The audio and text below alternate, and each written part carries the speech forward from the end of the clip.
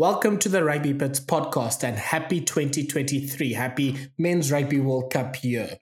This is our first episode for 2023. My name is Thala and I'm joined by Jared, and we're going to talk through some of the weekend's rugby action, focusing on the URC and also just previewing week 3 of the Champions Cup and Challenge Cup matches happening over the weekend. As always, we start with our first phase question. And this week's question was, we wanted to hear people's best or funniest stories of meeting a professional rugby player in person. So, as always, the Dirt Trackers were great with their contributions of these funny stories. I'll start with Martin Prinsloo's one, talking about him meeting his brother and him meeting Christian Cullen in the 2011 Rugby World Cup, and them complaining that France was robbed at the final.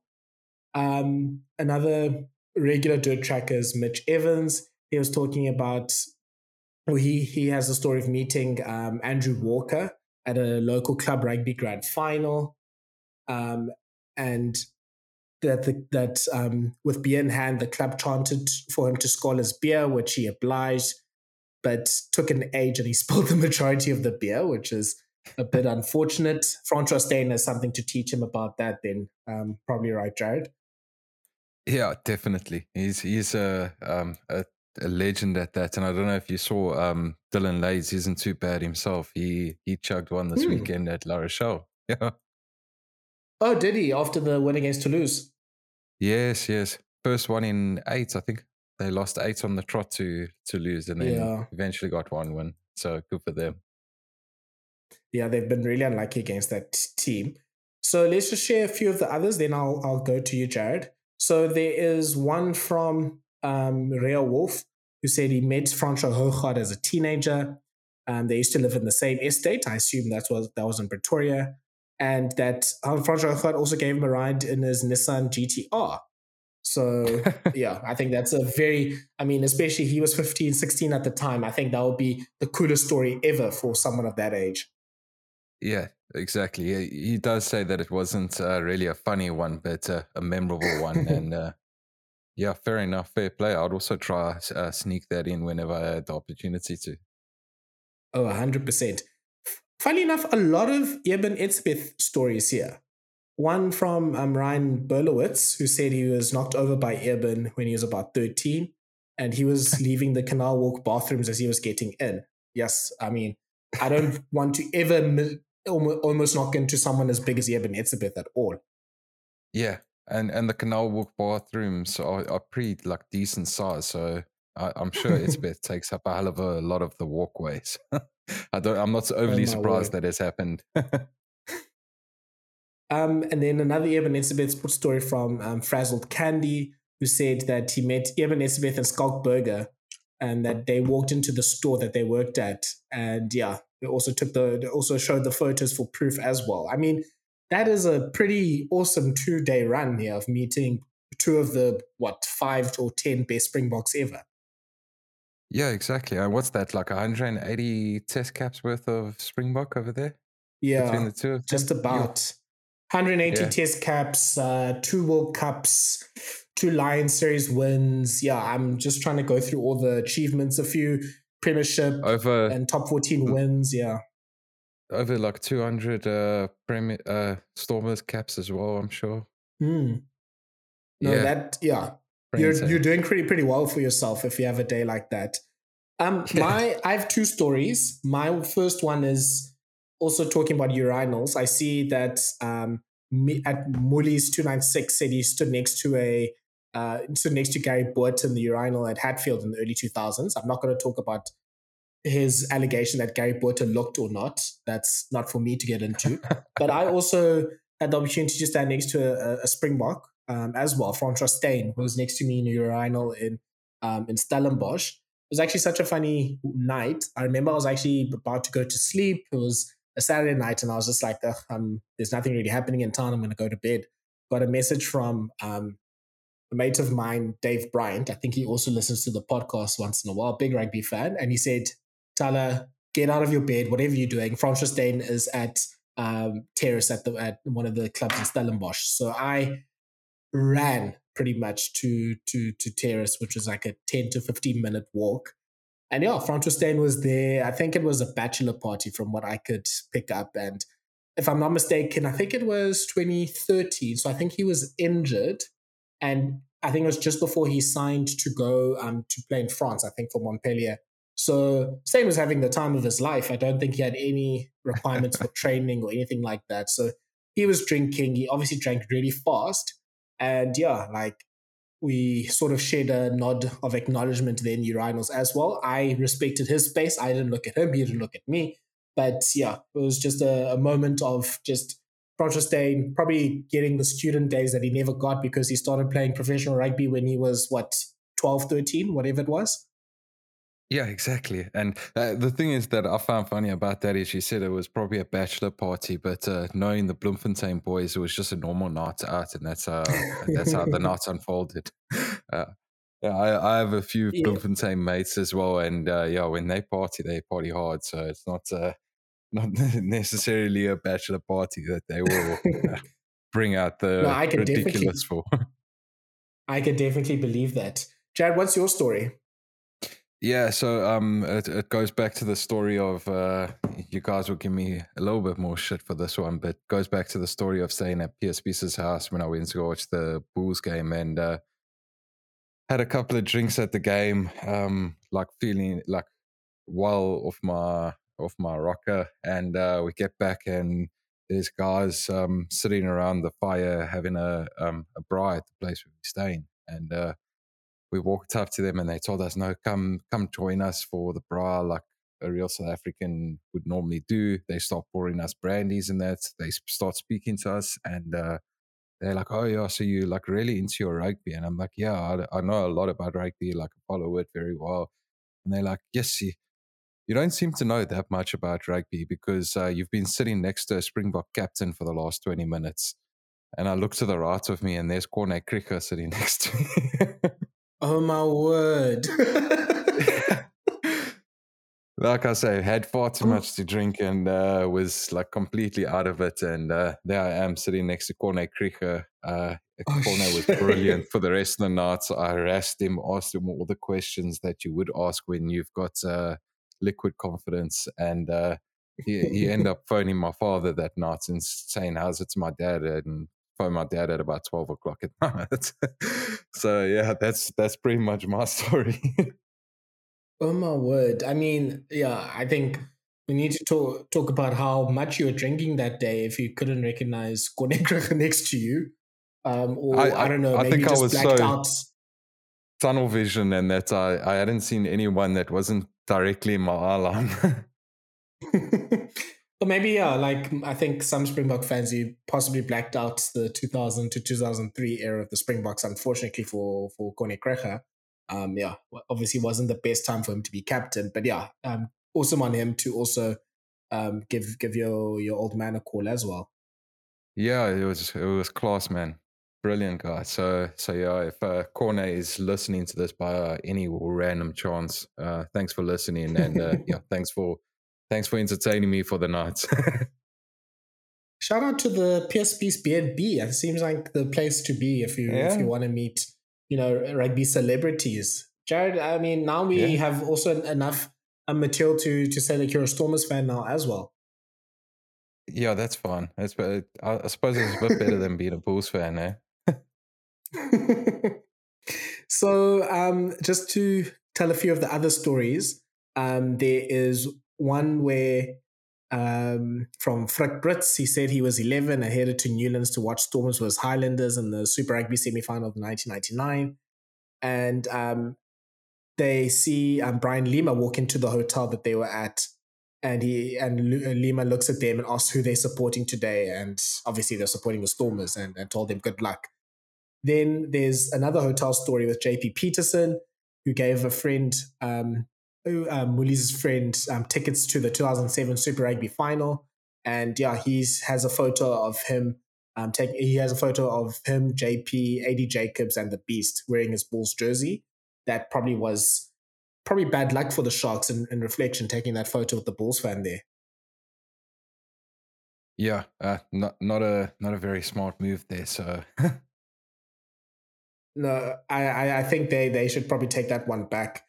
One more Yeah. Eben Etzebeth story with Tambur, who was looking for a sports bar at the Oa Tambo to watch the Sharks, and he walked into this barn and asked walked into this place, asked this guy where he could watch some rugby, and then that he realized, sort of similar to Jared's story, he realized when he was walking away that this was Eben Etzebeth, who was waiting to fly with the Stormers team to Australia. So he was just this guy that he tapped on the shoulder to be like, hey, where's the rugby happening here?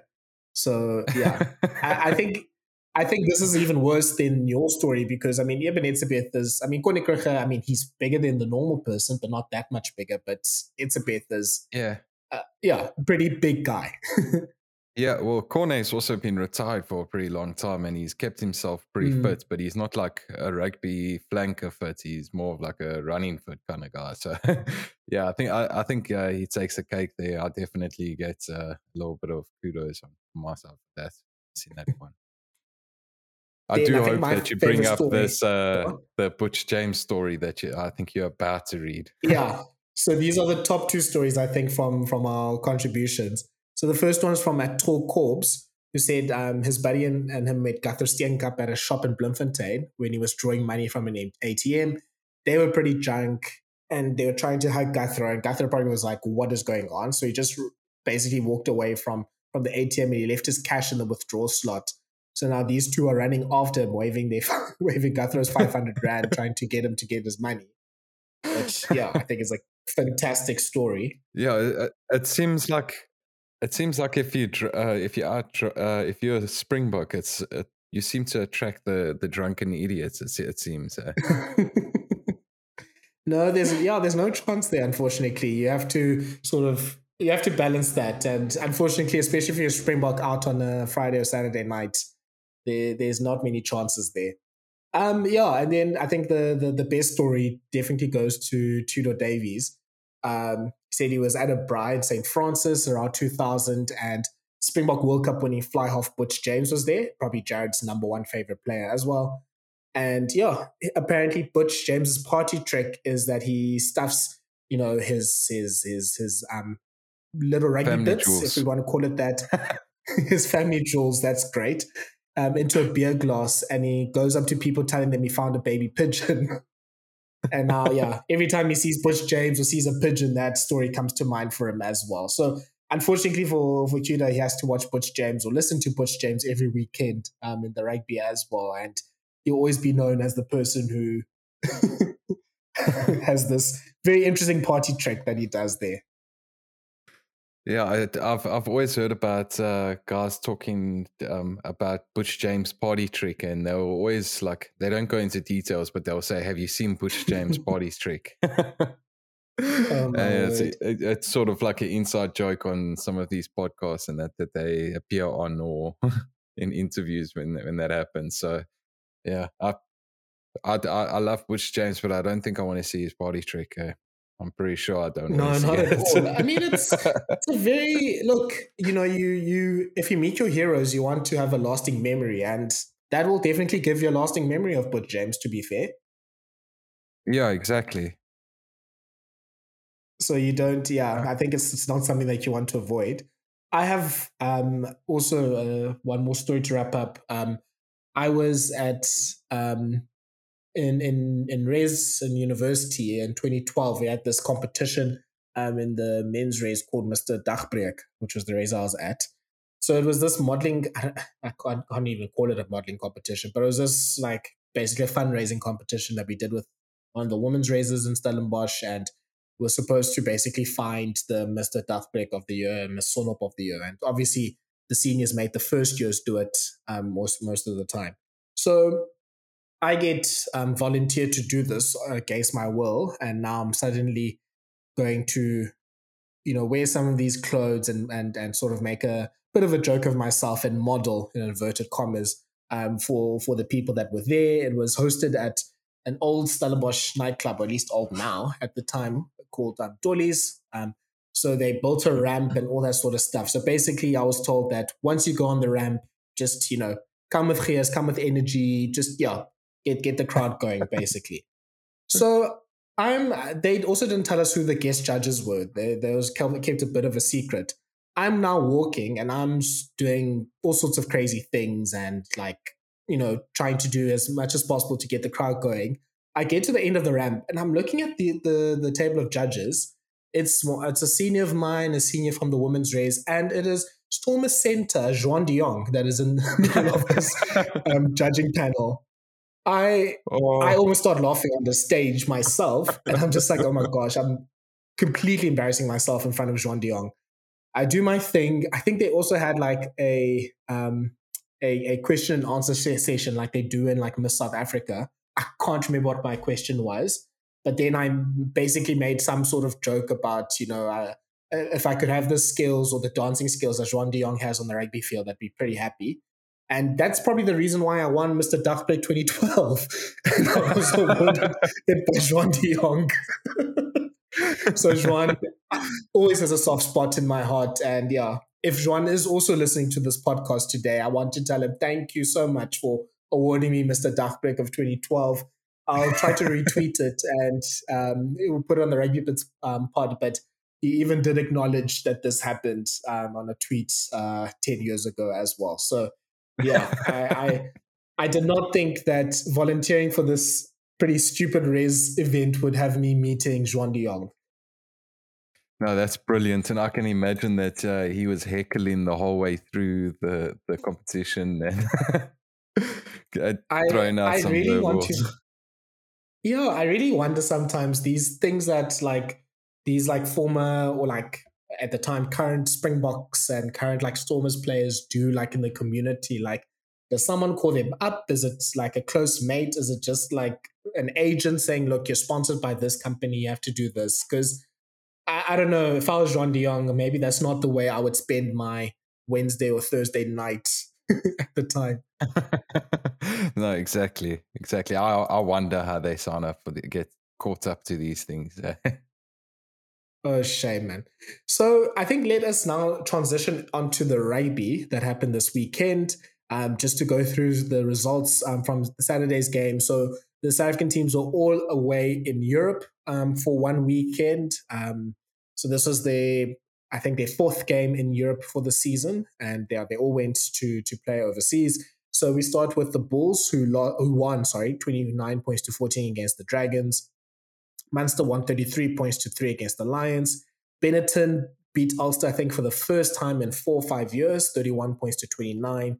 Edinburgh beat Zebre 24-17. Scarlets, a bit of a surprising win against Cardiff, I think it's fair to say, 28-22. Connacht beat the Sharks, which was effectively a second team, 24 points to 12. Leinster beat Ospreys, a surprisingly close game, 19 points to 24. And then probably the game of the weekend was Glasgow beating the Stormers with a last-minute try to win 24 points to 17. So what we're going to do is just discuss the games a little bit, but also then just have a bit of a reflection on the season so far. Most teams have played at least 11 to 12 games. I think the Sharks and Lions are still at 10. And yeah, just see where the teams are in terms of the log, what are they, how have they done this season, and, where are they going? Because for most teams, they have about 4 or 5 games left until the end of the regular season. So if you are trying to qualify for the top 8 or get a home quarterfinal or win top or be top of the log, you are running out of time. So let's start with the Bulls-Dragons game. As we said, the Bulls won 29 points to 14 with a pretty strong team, probably as close to a Bulls first team as we've seen in the last few months.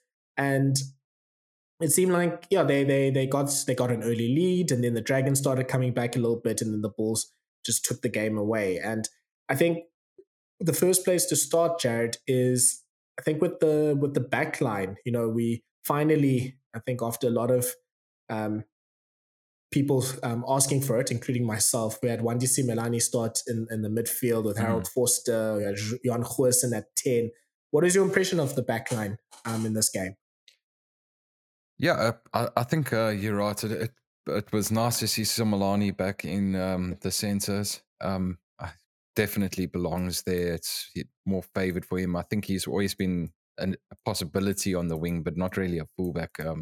And Jake's pretty much used him there just to get him on the pitch. So yeah, overall, that's pretty close to the best Bulls backline that they can get. I thought they had a decent game. I think Johan Goossens sets up a brilliant try for Gurthrö Steenkamp, and what I did enjoy about that try is that you can hear Steenkamp saying goose, goose, goose the whole time, and normally you're asking for a goose step, but he's obviously just asking for the ball to get the ball back. But overall, I think it was a decent performance by the Bulls backs. Goossen had a bit of issues with finding touch. I think he missed about four kicks to touch, which that cost the Bulls quite a bit. One of his kicks actually cost them directly, like straight away.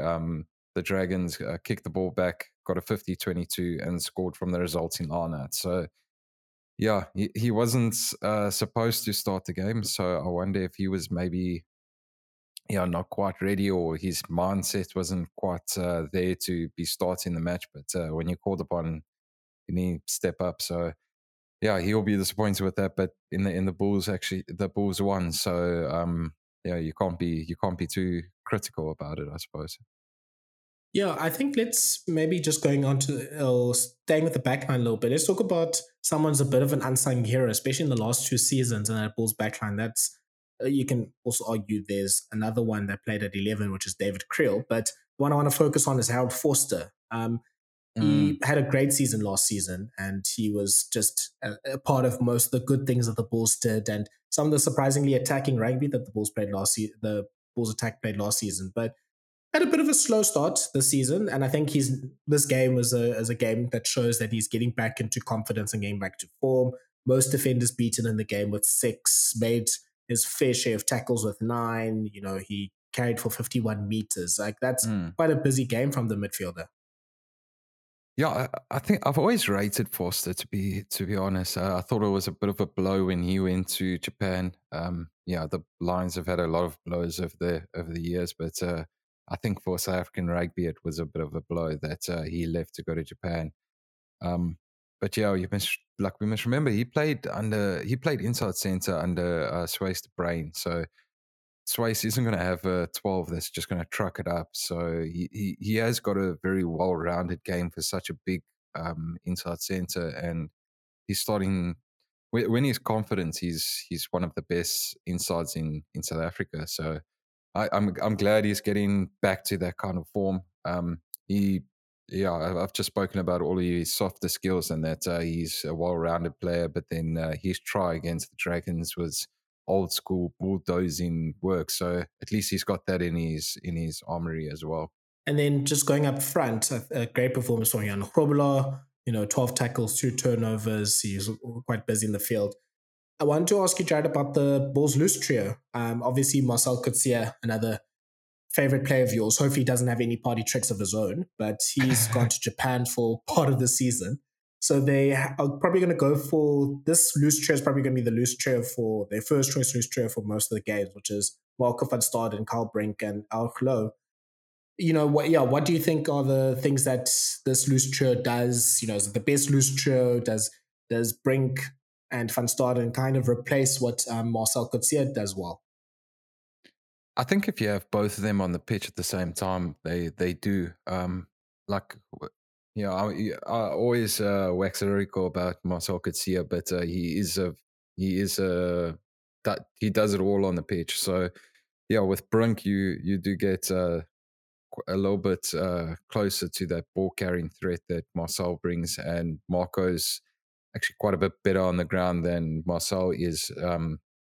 And he's also quite a big ball carrier. So once you add them both to the equation with Auricolo, I think the Bulls have a pretty powerful loose trio with them. And some of the other guys that they played against Leon and in the Currie Cup, and I think the ones Walt Steenkamp, I might be getting the players confused there, but he also stepped up and showed that he's capable of making it at URC level and could come into that bench spot, traveling Nizam Kar for that slot. So Yeah, I'm a big fan of Ari Klo as well. He's really growing on me, and yeah, he seems to get stuck into the nitty gritty of it and get into players' faces, which is always it was always fun to see. So, yeah, and it was another man of the match performance from him, if I'm not mistaken. I think it was man of the match from his side as well. And yeah, we know from the last 2 weeks or the last 2 years, not 2 weeks, that he's been near the top of the performers for the Bulls as well. So Mm, looking at mm, some of the stats from the Bulls during the course of their season, you'll see, like, if you go to the URC you go to the URC website and go on stats, you can see some of the team statistics. So it tells a pretty good story attacking wise for the Bulls. They have the second best attack, according to the URC stats, just after Leinster. Second for points scored, fourth for offloads, second for clean breaks, third for tries scored and meters gained, respectively. Of course, having the likes of Gurthrö Steenkamp, Johan Goosen, and Kanan Moody helps a lot with that. Defense is not great; it's at 11th, and mm, the big thing that they're going to be concerned about is their scrum, which I think has improved from last season, but is still only number 13th in terms of scrum efficiency. So that is the number of scrums they win and lose. Their scrum winning percentage is only 13th, at 89%. And their lineout has actually gone down at 11th as well. So it seems like the Bulls, there's the attack is going well, and especially given that they've had a lot of changes week to week with their team because of Jake White rotating his squad, I think arguably quite well, for the long run. But the main concern that I have for the Bulls, and I'd like to ask you what your concern might be, is yes, it seems like they're winning, so that's good, of course, and they're in the top four, so they'd be still aiming for at least a home quarterfinal, but they need to find their best team sooner rather than later, especially mm. after that Six Nations break where they have the home derbies. Because once they get into the knockouts for the Champions Cup and probably a knockout game at least in the URC, they need to know who their best combinations are. And yeah, you Mm. saw it, I think, with Goosen, as you said, with his performance at 10.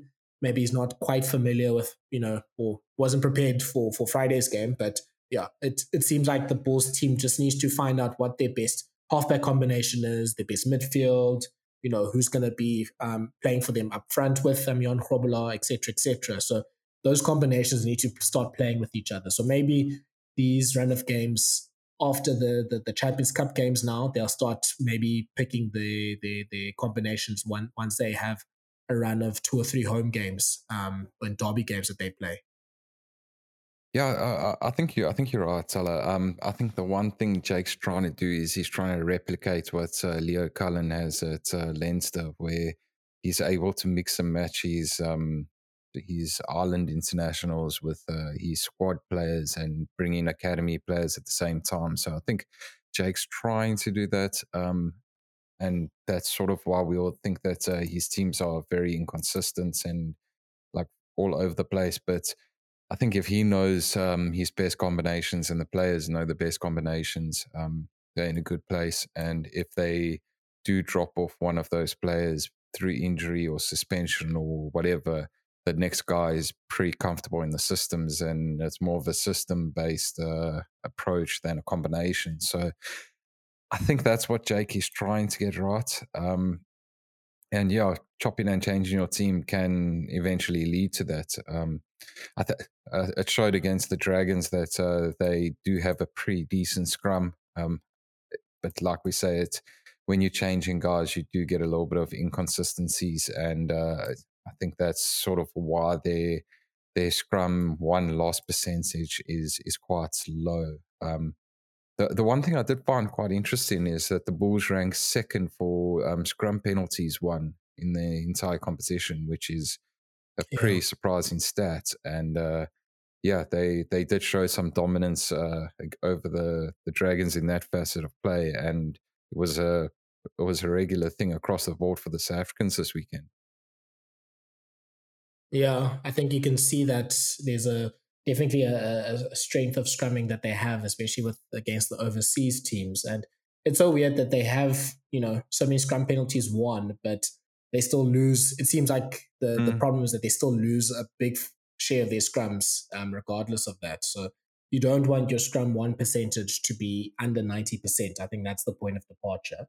You can look Yeah, I at think the number if one you're scrum. looking if you're looking to be a championship winning team, you want to be hitting about 96, 97%. As high as Yeah, that, you almost don't want, you want the odd one to go to the opposition, but not many.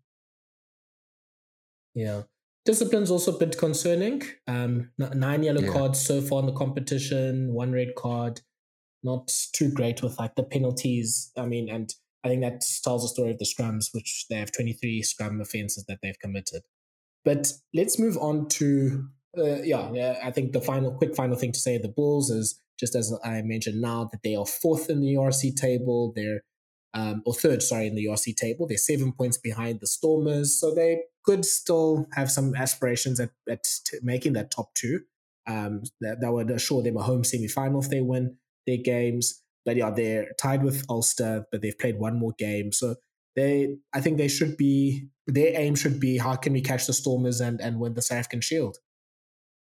Yeah, I think so. I do. We'll get onto them later, but I think the Sharks, that two games that they have to catch up will be a big deciding factor in the South African Mm. Shield, and yeah, that's sort of outside of the Bulls' control now. Yeah. So let's move on to the Lions, who lost 33 points to 3 against Munster. Yeah, not too much positive that can be said from this game. And I think the Lions were also kind of not really rotating, but you can just see the lack of depth that they have compared to the other three South African teams. And that's showing off in this particular game. Jared, yeah, I think the main thing that can be said here is it was a very busy day in terms of tackling stats. You see Mm. someone like Emil van Heerden, the blindside flank for the Lions, according to the Ultimate Rugby stats, made 30 tackles on Friday night. Goodness gracious me. I mean, A even pretty the prop, impressive. Asinatin Klabakanye, Yeah, yeah, sorry, I mean, it was Emil's debut, which is also quite impressive. First URC game, and he stands up with 30 tackles or 31 tackles. That's pretty insane. that is absolutely crazy. I mean, yeah, Van Heerden, if I'm not mistaken, he's from the Sharks, right? Yes, and his dad's a Springbok, Oh, ex-Springbok. who is he? I'll double check and get back to you. It's fun But here. yeah, I mean, that's good. I think you could be a private eye investigator with that sort of like investigative conclusions there. Just a quick one as well. I was just mentioning it now. Asinatin Klabakanye, he's the 22-year-old tight head prop for the Lions. He's a massive 123 kilograms. Yeah, he's a big piece of meat. But I was able to watch the Lions and the Stormers game on New Year's Eve the weekend before. He gets through a lot of work on the Yeah, field. And I mean, yeah, for such a big bodied guy, I mean, he does his fair share. And even in this game, 18 tackles made, 2 turnovers. Like, he definitely gets through his work. And I think the mm. Lions pride themselves with, how mobile their props are. Even Jean-Pierre Smith is someone that usually gets through a lot of work, especially in the attack. But yeah, I think, Jared, we can, if you have anything about the game itself. But I think broadly, I think the Lions, after quite a hot start, so just, the squad is wearing a bit thin, and it's difficult for them to keep, the level of quality that they need to in order to break into that top 8. Yeah, I think it's exactly that. I think one of the big positives that can take away from the match is that they dominated the scrums as well. So, like I said, it was a pretty good weekend for the South African scrums, and yeah, the Lions were probably not as rewarded as much as they would have liked to have been. They were driving Munster back on most scrums. I don't want to say all, but most. They were putting them under the pump, and they didn't get too many penalties from it. So, yeah, when you're not always getting rewarded when you feel like that you should. It does become a bit difficult. I think there was a stage where they probably should have gotten a penalty try awarded to them, and they didn't.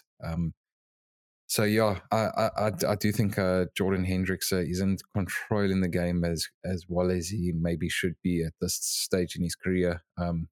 Considering how many games he's started for the Lions and has taken over that responsibility. So I think that's one of their big work-ons that him and Lombard really need to start dictating play. And if they can't, then you start looking at their scrum offs to get that done. And I think somebody like Nahamba is maybe a bit better at that. Just he's got a bit of more of a domineering voice on the pitch, and yeah, maybe they're missing him a bit. But yeah, I think you sort of hit the nail on the head that they starting to wear a bit thin, and they don't quite have the depth as some of the other teams do. Yeah, and I mean, I criticized them early in the season, but I think you can say there's maybe a player that obviously is much maligned in South African rugby circles, but the backline might need that sort of experienced hand from Andries Coetzee. I think just someone that can help with the option taking, help with when to attack, when to defend, when to kick. It's interesting just looking at the stats. The Lions, the two places that they do quite well compared to other teams is discipline. So they haven't had a red card. They've only had 7 yellow cards. It's conceded a lot of penalties, or conceded, sorry, the least penalty or second least penalties, sorry, with 102. And their kicking has been quite good. Pace kicking has been great, and their kick meters, surprisingly, they're at third for kick meters, but they kick much less. They kick only 10 times. Oh, they're 10th for kicks from hand, but third for kicking meters. So when they kick quite far. So maybe that would help just bring the pressure off the attacking game, because you can see that they're still trying to basically play like at the up tempo rugby and keep the ball in hand and all this sort of stuff. And they obviously have a lot of talented players, but maybe just that option taking of, let's kick, and the likes of Lombard and Hendricks just need to be able to be wiser with that in order to really get their team go forward ball and play and play the game in the right areas. No, I think you're right. I think that kicking meter stat is helped by the fact that they play on the half vault. I think you can probably put an extra 1,000 meters on there just because of that. But their kicks retained at being right near the end of the competition is a bit of an issue. So, yeah, we always say you're kicking for a cause. Even if you not particularly want to retain the ball and you want to apply pressure, every now and then you should be retaining the ball based on that pressure and you're forcing errors out of the opposition. So, yeah, their kicking game obviously needs some adjustments, and yeah, I think it's a bit difficult when you have two youngish fly-offs operating as your first choice tens. Yeah, I think it wouldn't be too much of a surprise to hear that the Lions are near the bottom for defense.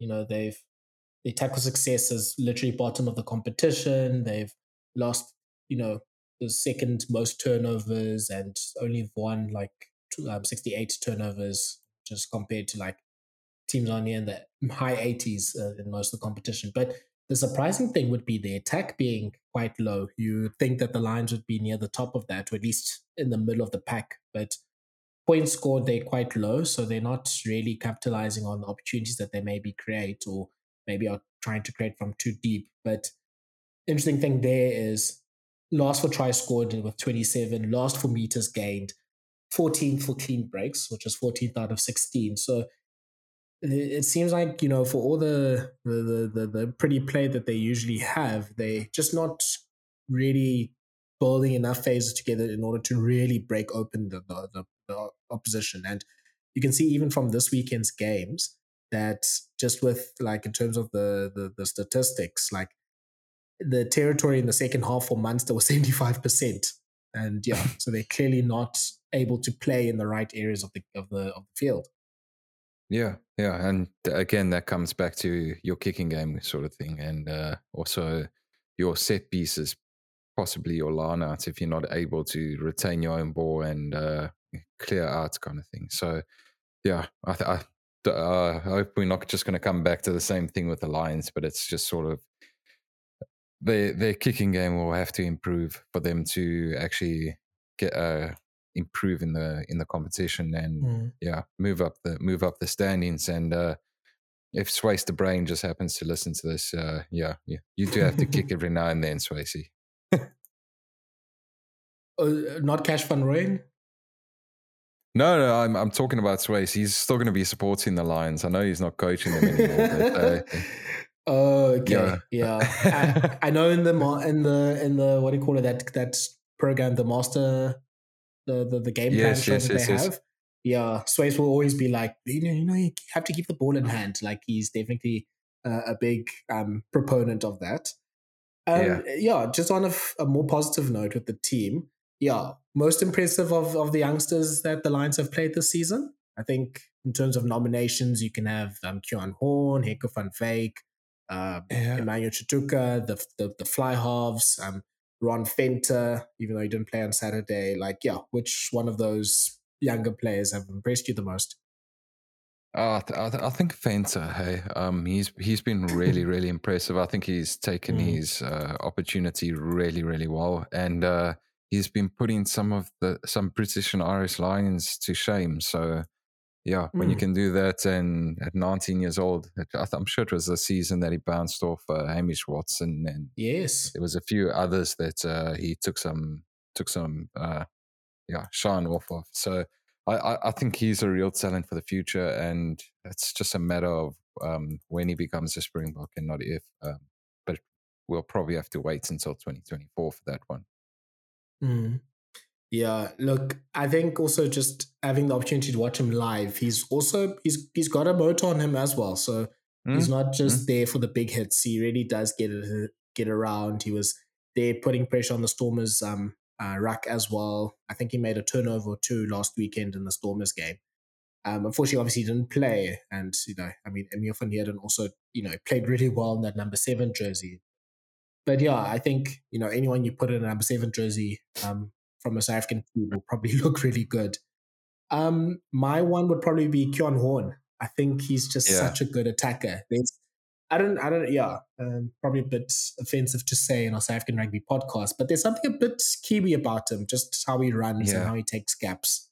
And he just is able to create for other people as well. I don't know, a little bit Ben Smithish, if you want to stretch it to that. But he just has that ability to snake through a gap himself and to also put people outside through as well. So, on the wing or playing at fullback, I think he will always make his impact known in a game. Yeah, I can agree with that one. I've liked what he's done this season.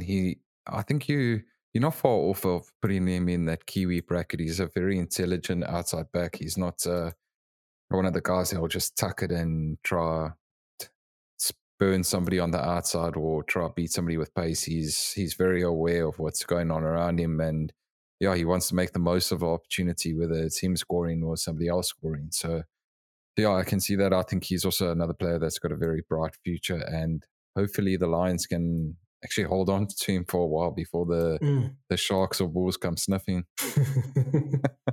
And they will come sniffing, unfortunately. Yeah. So let's move on to the Sharks. They lost 24 points to 12 to Connacht. They pretty much played their second team in this game and saving their players for the Champions Cup game happening this weekend. Jared, I think there's not too much we can say about it from a wider season perspective, but just your thoughts on the game. Yeah, again, it was nice to see a good scrum from the guys. So even we say it's an under strength side, but if you look at that front row, like you'd be pretty happy with that front row starting just about any Sharks match. But even with Bolly in the second row out of position, you can have some issues when you have a loose forward moving into the engine room and didn't look like it at all. So that was a good positive from the Sharks. And I think there were quite a few players that sort of stuck their hand up. Murray Costa, I think, was trying quite a bit on defense. Some of the tries that Connacht scored, the amount of effort that was put on defense by the Sharks, and like trying to scramble and stop Connacht from scoring.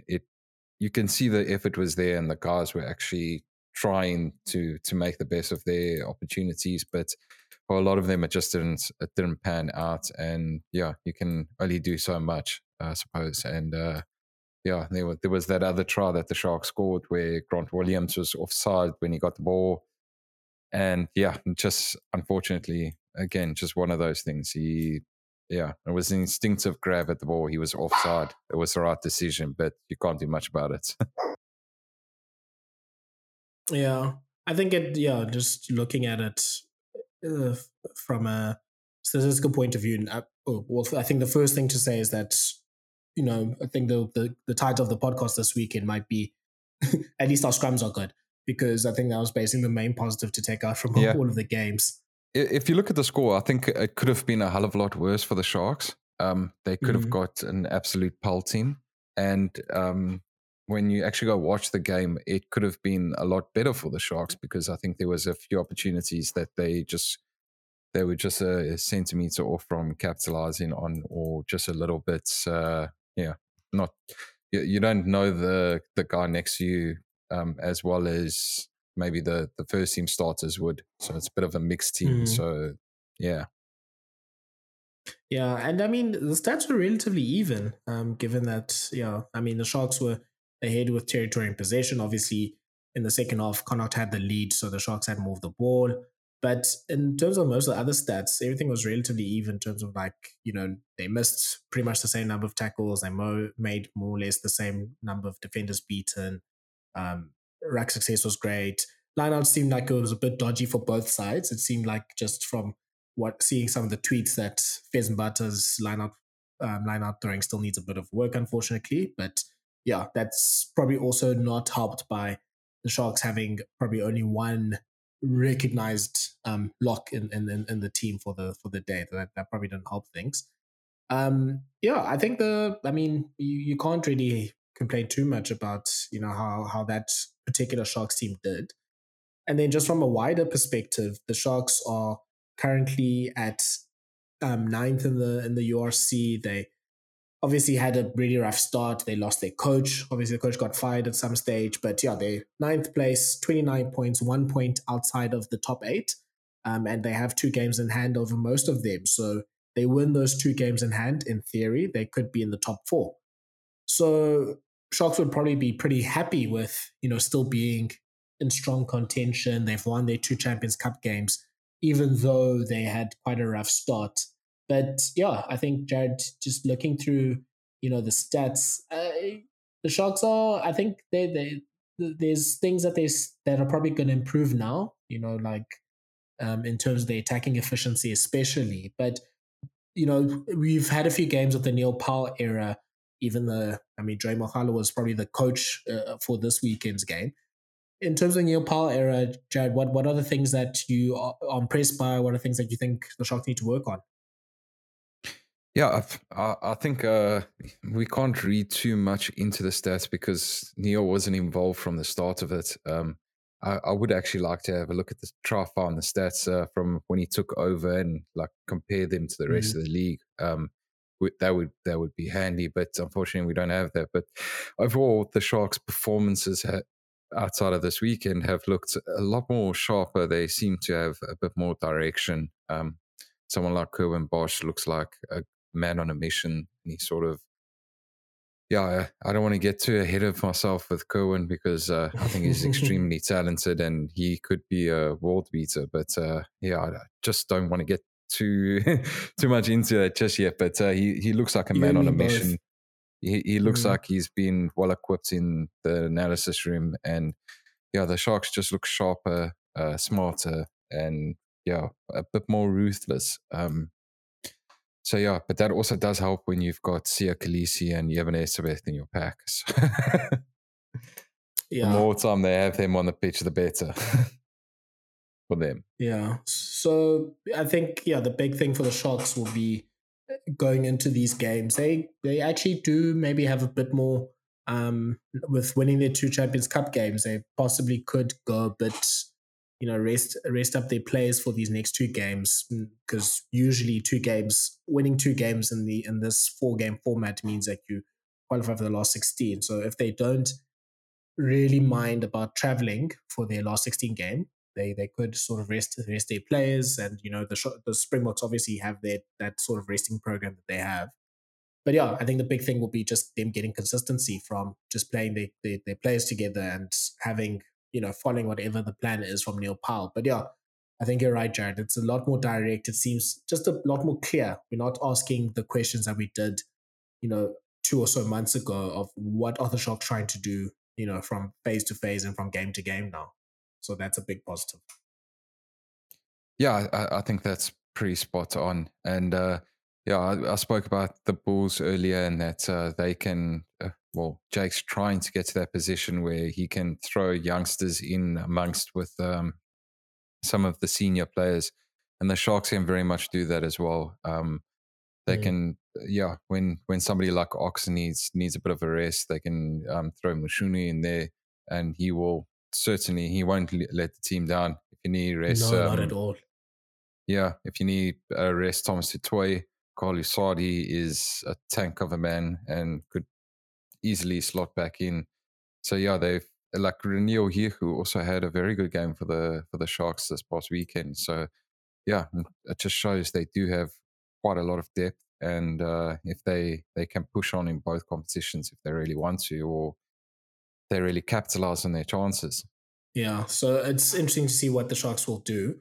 Let's finally go to the Stormers. They lost in the last seconds, 24 points to 17 to Glasgow.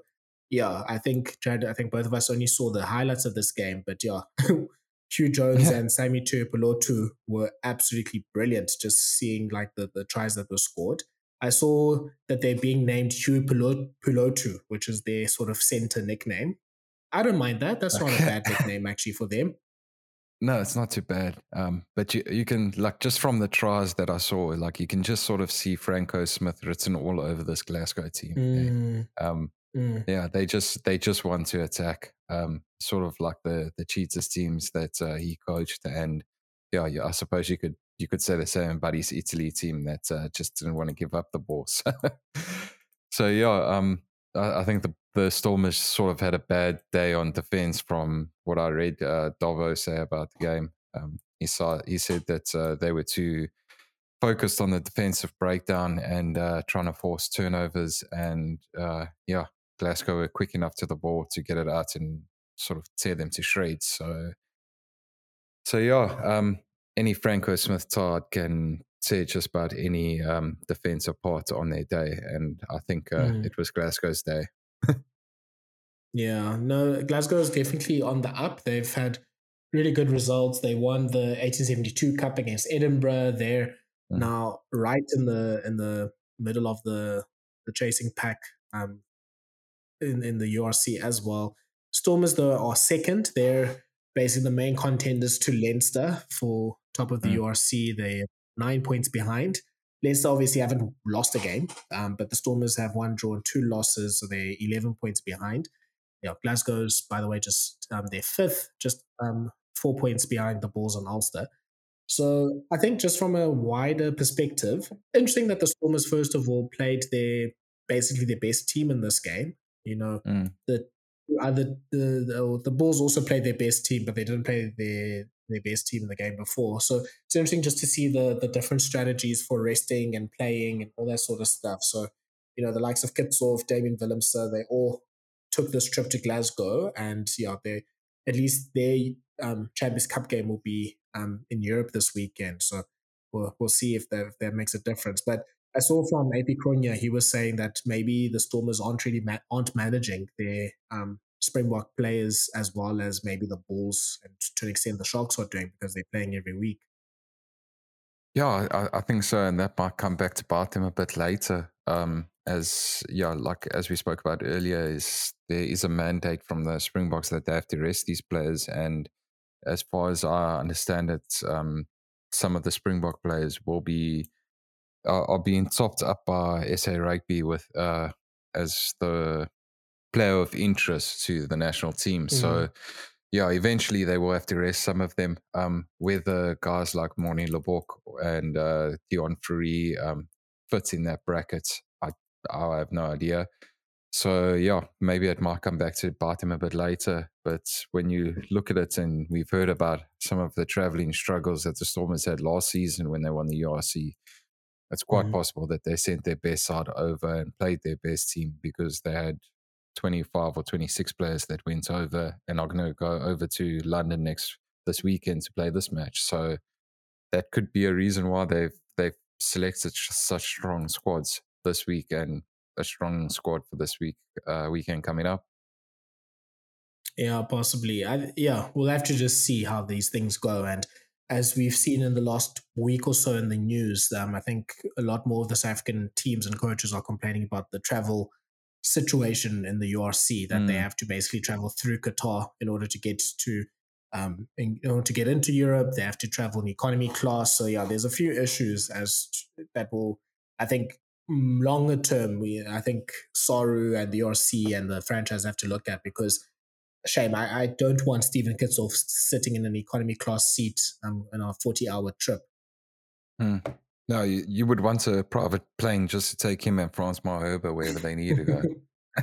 Yeah. And imagine if Kitsoff is in the middle seat and you're, the person next to him. Like, yes, I would not even try to fight for that armrest. I would say, look, whatever you want, sir. Yeah, exactly. And imagine you try to book the middle seat hoping that nobody will want to sit either side of you, and you end up getting Stephen and France. No, so yeah, that has to be definitely fixed as well. But yeah, I mean, look, the Stormers, I don't think there's too much that can be said negatively about it. Yeah, like you mentioned, Jared, probably not the best away team at the moment. They might be maybe not as consistent, but in terms of most of the stats, they're near the top for them. Funnily enough, their defense is 13th, which is a bit surprising when you think of a team that's second in the log. Like they lose, a bit more of the turnovers. They don't generate as many turnovers as you think they would, having Dion Fury in the team. But obviously that shows it should be a team effort. So they lose something there. But most of the other stuff is actually a bit more, not too impressive, but not also too bad. Like in the 5th to 10th range is with like the lineouts, the scrums.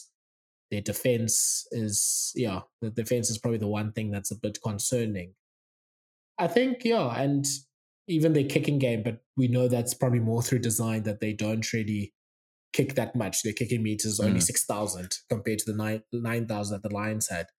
So it seems like the plan is going well for the Stormers. They seem to have leaned more into their attacking game plan. But I think the biggest thing that they want to achieve, I think, in the next few months is to get their main players like Evan Roos healthy and totally make sure that they can manage their Springboks to the end of the season as well, because the expectations now in Cape Town are definitely for them to be, competing for, if not winning, the URC again and the Champions Cup. They should be near the end of that.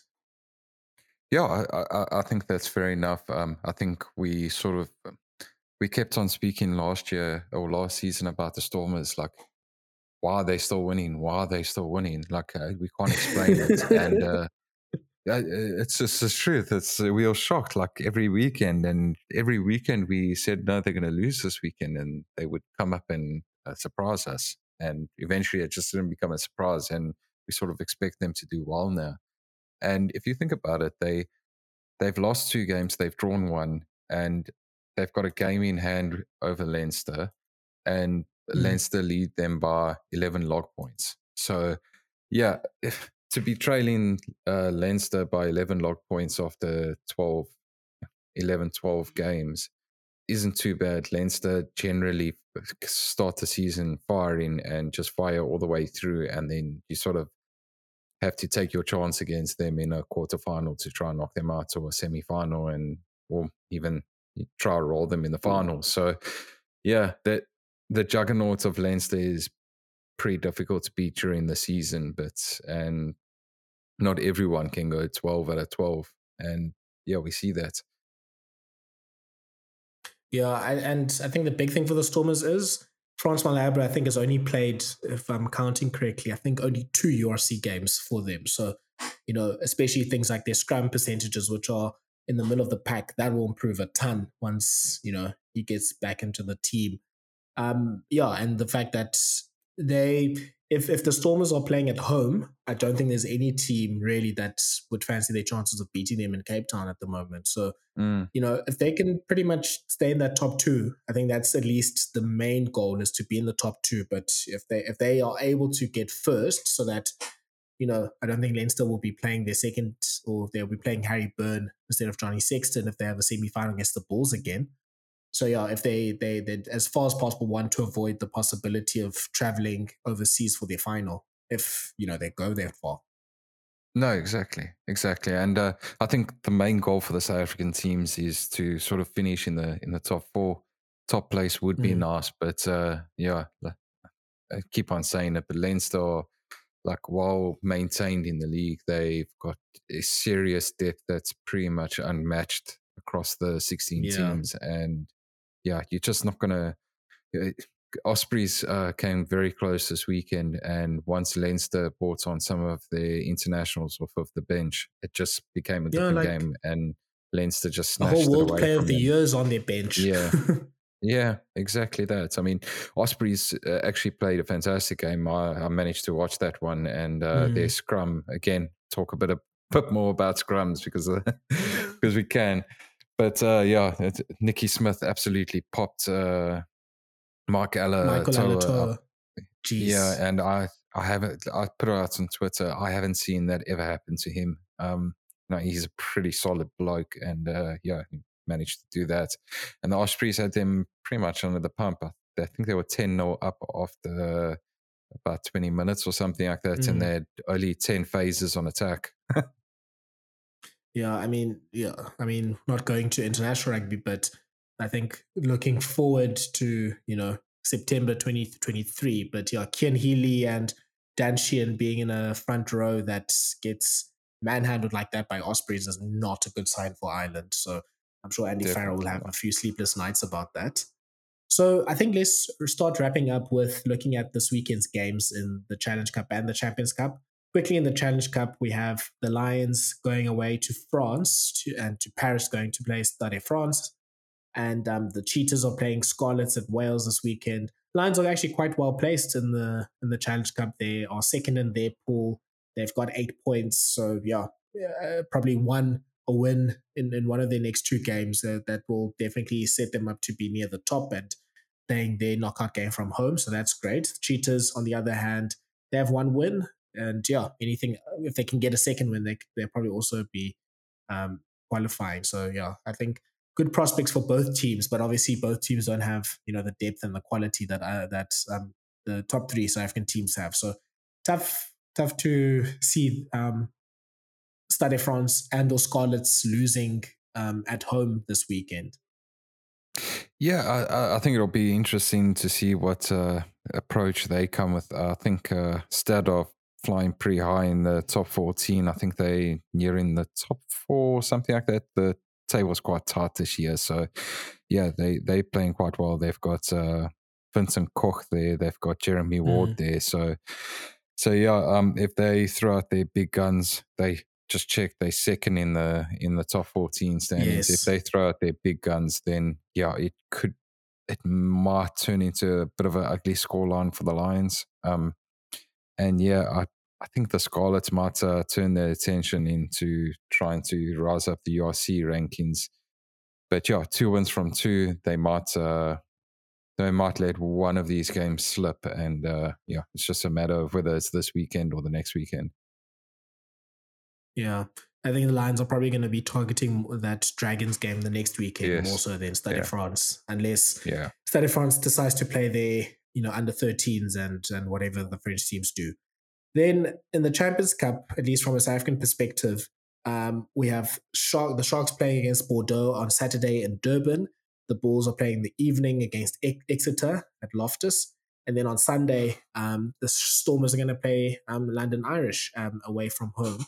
So the situation for the 3 teams are who would have thought this early in the season? But the Sharks are the ones sitting pretty. They're, 2-2 in their Champions Cup games. They could probably start looking ahead and seeing if they can rotate and rest their team. But judging from the team that they chose this previous weekend, I think this is going to be the big guns that are playing against Bordeaux. And Bordeaux, they're starting to make a bit of a run now in the top 14. I would doubt that they'd send their big guns away from home, but they do need the win. So this might be a very interesting game, and possibly we'd get the likes of Mathieu Jalibert coming over to Durban, but that's quite unlikely. So Sharks probably need a win, if not just a few bonus points, and they're through to the last 16. Stormers and the Bulls, they're sitting in a decent position, but they'll probably need at least one win from these two games.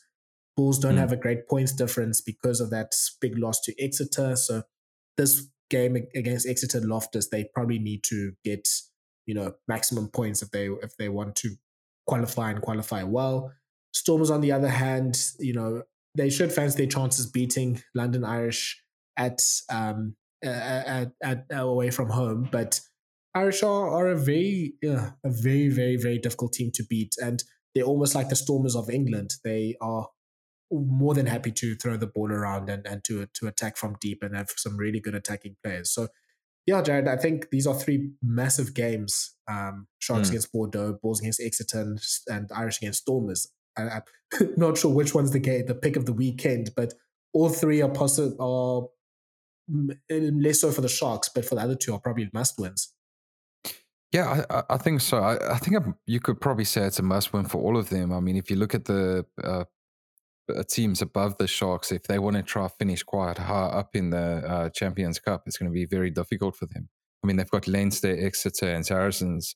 All three are winners in recent times of the competition. So yeah, if they want to finish right on top of the table, it seems a bit difficult for them now. But yeah, I think that's something that they'll aim to do. So I think all four teams will be going, all three South African teams will go full throttle this weekend and the weekend after, and sort of see how far they can go. I think if the Bulls slip against Exeter, they might just give up on the Champions Cup for this season and come back fighting next year. And you can't really blame them if they did that. I think the Stormers could maybe survive with a small loss, but it would make things very difficult for them in the last weekend. So yeah, I would say that the Sharks Bordeaux game is probably the pick of the lot, and just because, like you say, we might get to see Jalibert.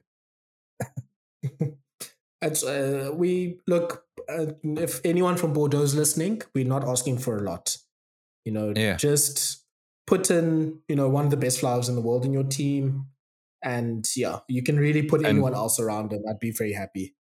Yeah, you can even play Gurthrö at Scrum off again. We won't moan. Look, we really won't mind. I mean, if Mofane also can make the trip, great. But yes. I don't know if we'll be able to see that sort of team, because I don't think Jalibert played in the home game, if I'm not mistaken. I think it was Zach Holmes that played in that first Sharks game. Yeah, and he didn't Sharks play this weekend as well, so it doesn't look too likely.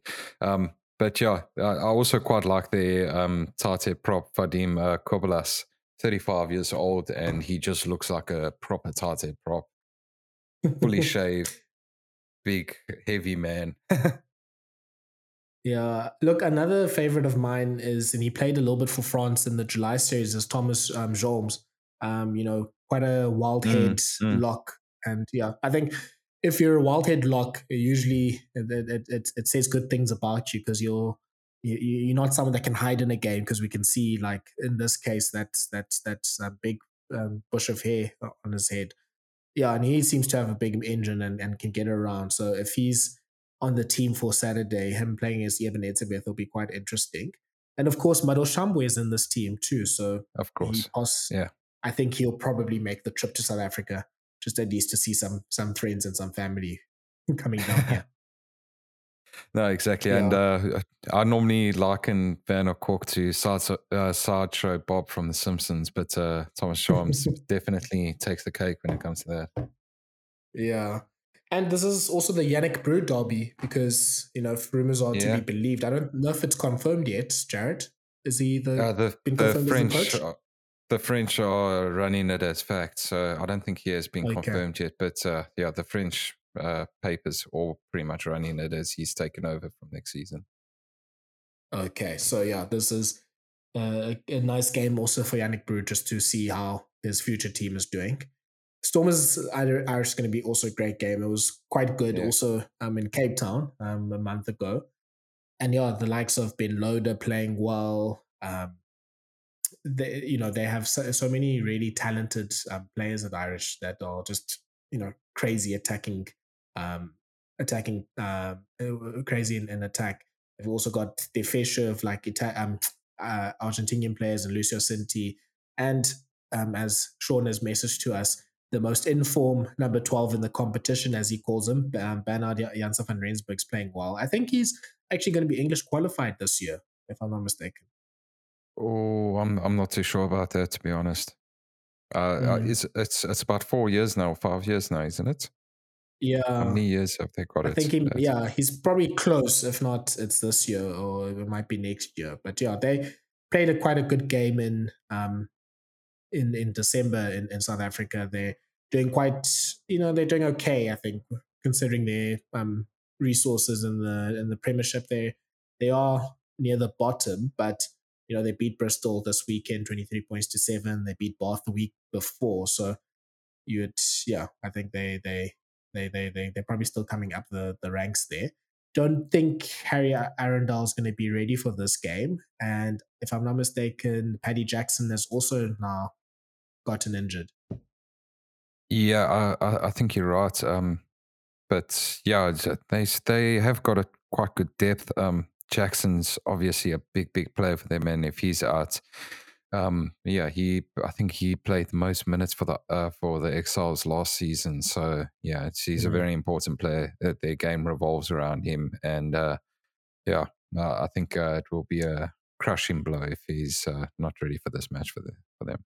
Yeah, but it's no worries. You can play one Martin Gonzalez at fly half. Yes, That you won't be can an do issue. anything.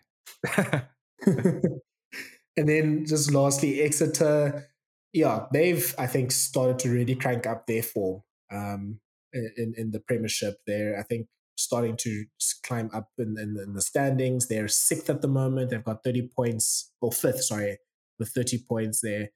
But yeah, they're well within contention to get into the top three sooner rather than later. But I think they started, if I'm not mistaken, Jad, they started not great, but now they're really picking up Mm, form and their main players are playing well. And it seems like it's a last dance type of situation for them. With Luke Cowan-Dick is yeah. leaving after this season, so and Sam Simmons. So they'll probably want to go far in the Champions Cup and try to see if they can go as far as possible.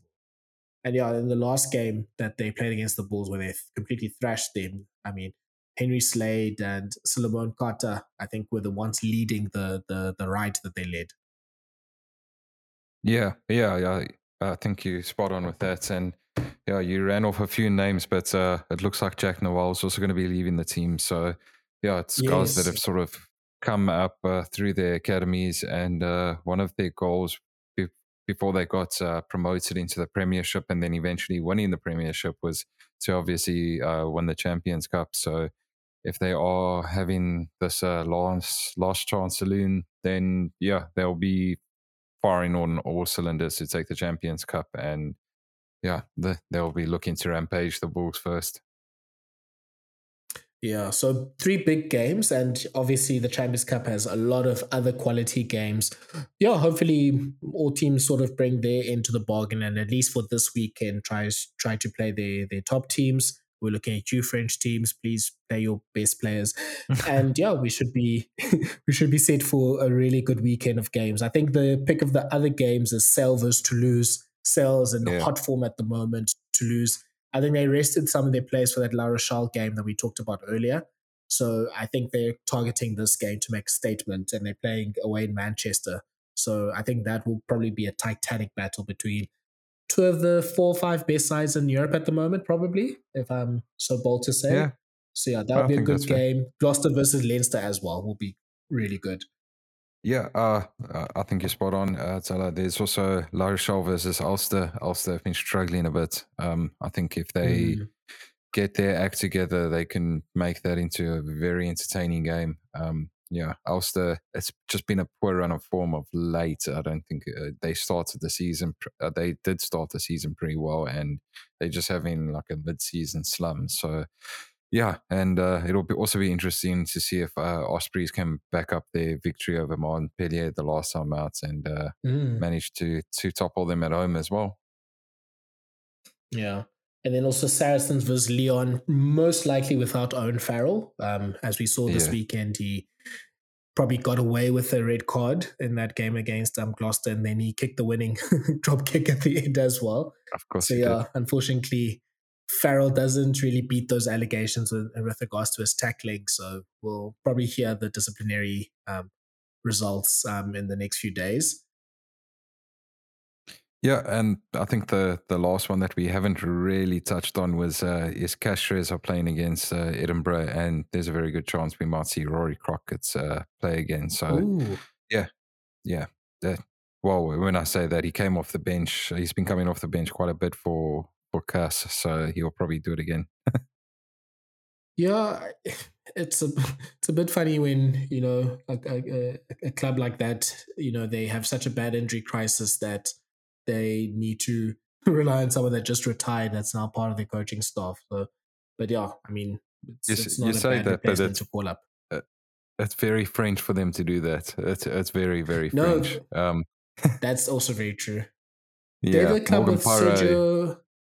Yeah, Yes, they're the club with Arata in their squad, right? yes, yes, and he's Oh, injured yeah. now, and that's why he came out Yes. of retirement. But Para is retiring at the end of this season, but they put him. He's going into a coaching role, but he might retire at the end of the season and come back as medical joker before if Brad Weber makes the All Black squad. Like Mm. Yeah, the joys of French rugby. But yeah, great exactly. Champions Cup and sorry, go Jared. No, that's it, man. Yes, I think we can wrap up there. Great Challenge Cup and Champions Cup rugby to look forward to, and yeah, I think we are all set for another good weekend of rugby. So thank you, ladies and gentlemen, for joining us in the Rugby Bits podcast, the first one for 2023. We are looking forward to some awesome rugby. We're gonna do a nice big debrief of these big European matches after this week, and yeah, looks hopefully we will have 5 South African teams that are still in contention to qualify for the knockouts after this. So thank you from Jared and myself. Have a great one. Bye.